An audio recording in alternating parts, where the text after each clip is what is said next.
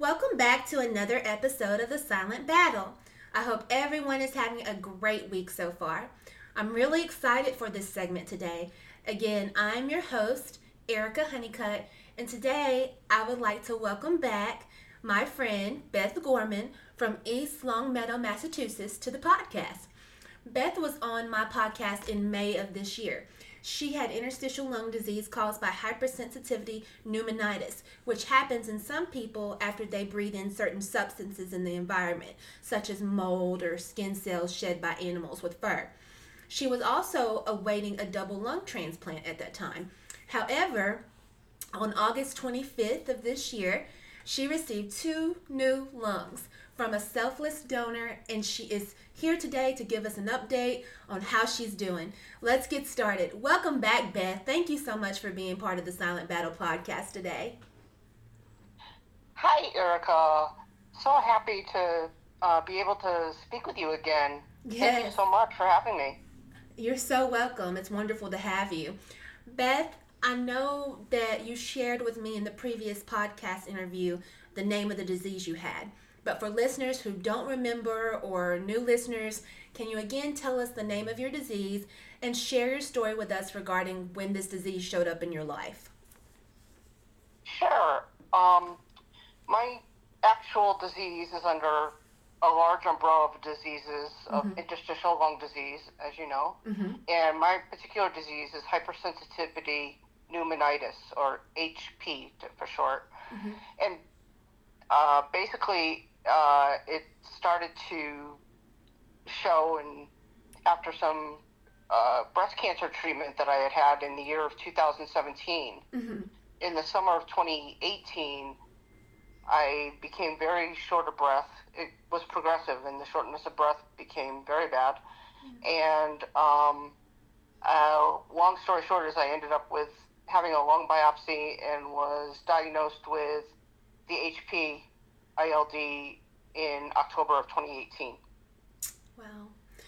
And when was the turning point during your disease that led to you being listed for a lung transplant? Well, by the time I was actually diagnosed in 2018, I was pretty much end stage. My lung disease was end stage, so I was in pretty bad shape. And immediately after I got diagnosed, I was placed on oxygen. And the problem was I faced a couple of barriers getting listed for transplant. One was being overweight from all the prednisone that I had taken, and two, a lot of transplant centers require you to be five years out cancer-free. So I was not at that point when I was diagnosed. So I was not a candidate for transplant.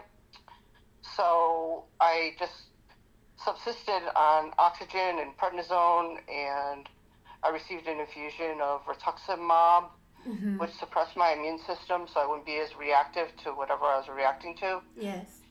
And it's after I hit the 5 years, I managed to do that, and then I had the weight issue to address. Put my mind to that and lost close to 100 pounds, which led me to at least apply to be listed. At that point, being on oxygen full-time 24/7 was really impacting the quality of my life.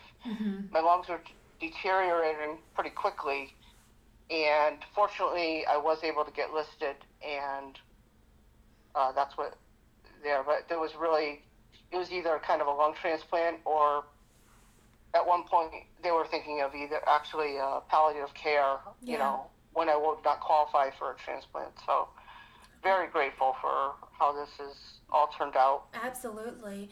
Now, how long were you on the list altogether?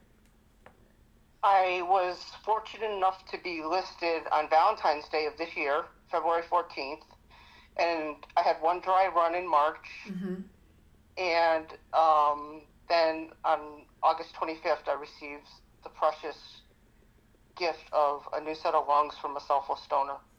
Well, and now... So 6 months. Okay. 6 months. And 6 months, wow. I mean, that's That's not long at all. I mean, I guess it feels like an eternity when you can't breathe, but honestly, 6 months is not long at all. No, I was actually feeling very fortunate because I'm very short. Mm-hmm. I'm barely 5 feet tall, and one of the most difficult things to consider in finding a matching donor for me was the size of the lungs. Right. So the donor would have to be a very small person, Right. short person, because you can't stuff kind of big lungs into. Right. I was told that as well, that Yeah. that they have more lungs for taller people, unfortunately, than they do for shorter people. Yeah, I had the faith that, you know, when I was when it was my time, then it would happen. But I think that being on the shorter side just makes it a little longer for you to be able to find a matching donor, but it's not Right. impossible. Not Right. impossible. Absolutely. And then now that you have received your transplant, how do you feel? I feel like a whole different person. I feel like I've got my life back. It is such a miracle and a gift, and I'm so happy. I'm walking 3 miles a day when I can get outside.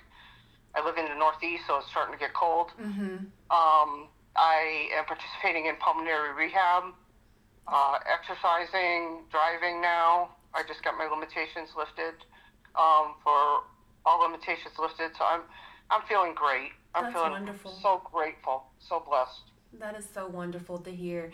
And how many liters of O2 were you on before the transplant? At rest, when I wasn't doing anything, I needed at least 6 to 8. And when I was up trying to do anything or any type of exertion or exercise, I was on 8 to 10 liters. Wow. Are you still on oxygen at all? Not even a tiny bit of a liter, none at all. I'm totally breathing room air, regular air, and my oxygen saturations have been in the high 90s, which is just phenomenal. It's just a gift. That's amazing. I was hoping that you would say that. That's what I wanted to hear. So I'm excited for you. What challenges have you faced physically and mentally since having transplanted lungs?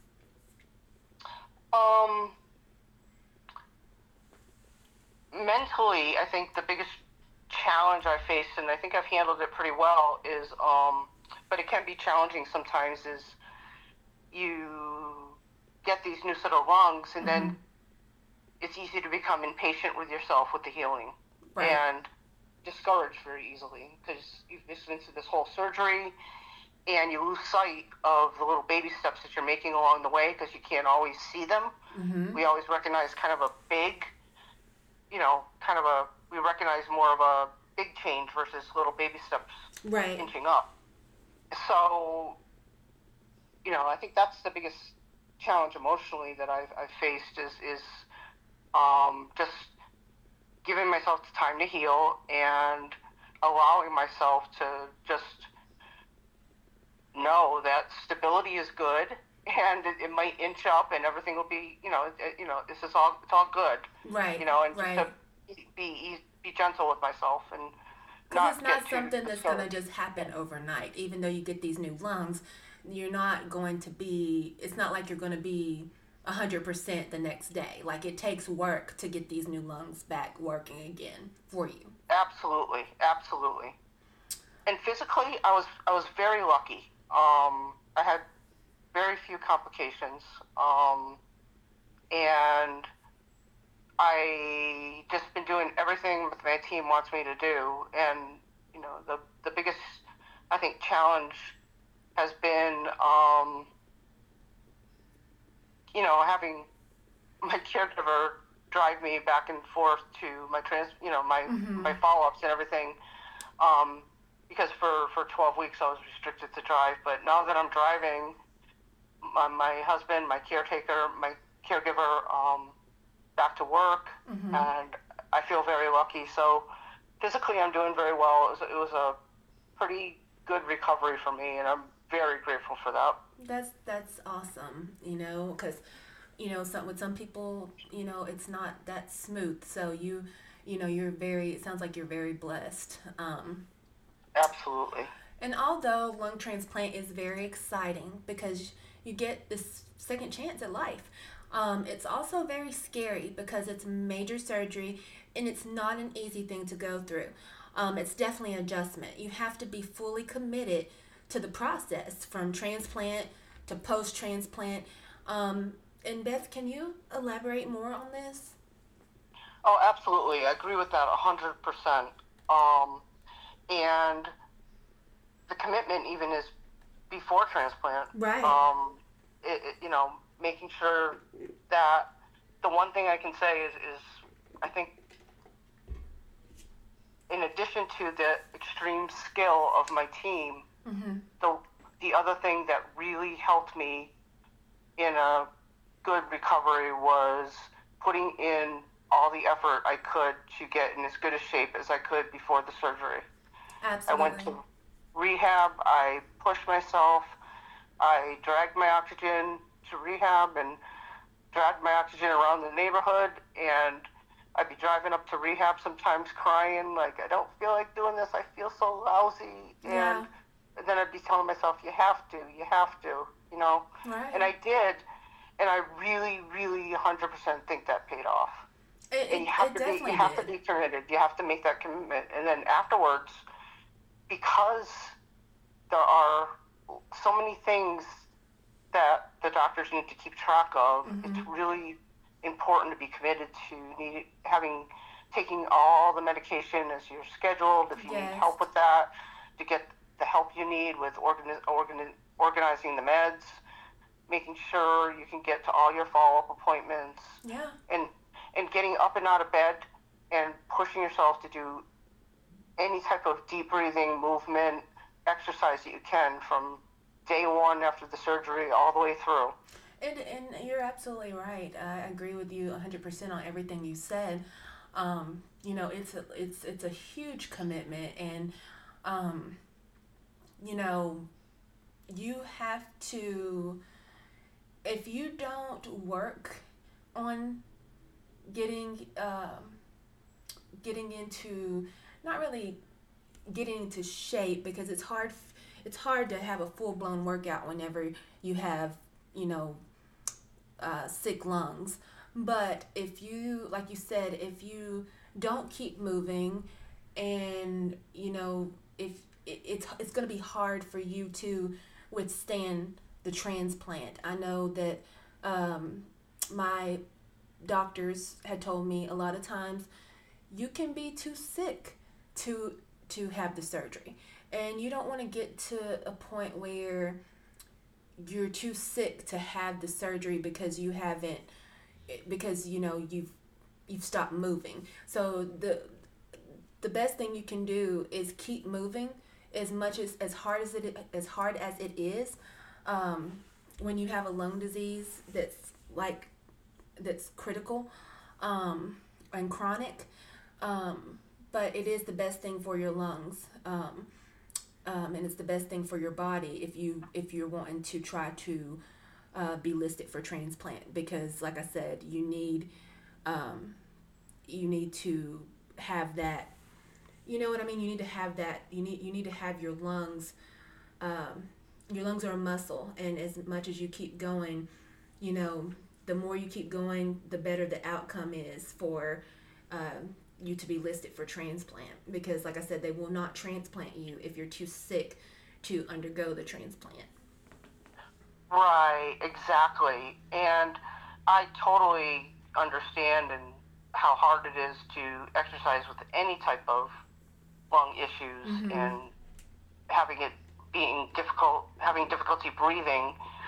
It's very hard to get any type of movement or exercise sometimes, especially because of the shortness of breath and Right. the fatigue. I mean, there'd be so many times I'd be in my house and I'd be tripping over the tubing and crying while I'm trying to exercise. Yes. And it's not easy at all. And when I say shape, well, I guess what I meant by what I want to reiterate is just as good a shape as you can get to anything that you can do is good. Yes. Anything. Any type of movement. So you don't need to be a bodybuilder, but anything you can do to get yourself as strong as you can be. Yes. Is so helpful to you. Absolutely. What do you think is most important, excuse me, for our listeners to know that are battling ILD and contemplating a lung transplant? Well, other than what we just talked about, as far as, if you are contemplating a lung transplant and you are eventually listed, you decide, to keep moving, as we talked about, and just keep in good contact with your doctors, your teams, have an open dialogue with them, because even after transplant, going back to the commitment phase, I mean, there's a number of things I need to do every day. I need to do home breathing tests every day. I need to, take a bunch of medications every day. I need to take my blood pressure and pulse every day. I need to take my temperature twice a day. And they're looking for trends, anything that may show a downward trend. Yes. And the minute you see something that doesn't look 100% right, it's important to let the team know, and if you're pre-transplant, to have an open dialogue with your doctor, your pulmonologist, the pre-transplant team, and just have, be open and let everybody know what's going on with you, even if it seems minor, because it could be something that they could help with, or it just, I feel like I want to say that because I feel like I minimized my symptoms in my ILD when I was diagnosed late, because I attributed it to being out of shape. I'd gained some weight, I'd gone through the cancer treatment, I thought, I'm just out of shape, that's why I'm short of breath. But it turned out my lungs were, scarred. Well, nobody anticipates, on having something brewing inside of them, like the terrible lung diseases that we've had, No, not at all.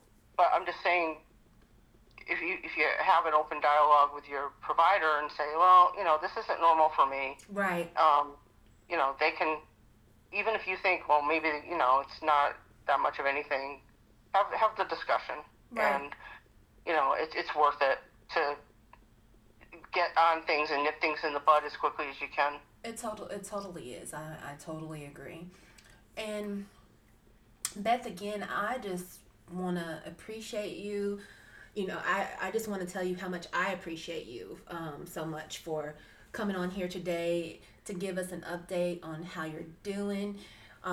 It was great talking with you and connecting with you again. You look and sound absolutely amazing. I feel absolutely amazing, and I feel blessed and grateful. And I'm so grateful and appreciative of you for all you do. For people with ILD and who you yourself have been through a double lung transplant.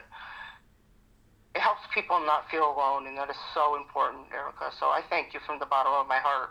Oh, you're so welcome. I absolutely enjoy doing this and getting to meet amazing human beings like yourself, and so it's a joy, and you're so welcome. And I know that this interview really educated and helped a lot of listeners out there. Remember, if you out there have any questions or comments, please email me at thesilentbattle2022@gmail.com. Also, I just want to say this real quickly before I let you guys go. I know that we didn't have a lot of interviews for this month, and it'll probably be that same way in December as well, due to these months being holiday months and it's just a busy time of year. However, I will do my best to bring you a few new interviews in December, but after December, things should slow down for me, and I'll be back to bringing you regular interviews. So please just be patient with me. I love all my listeners, and I appreciate you all for the support. And always remember, life is tough, but so are you. Beth, have a great day, and everyone else have a great rest of the day as well. Thank you. Thank you, Erica.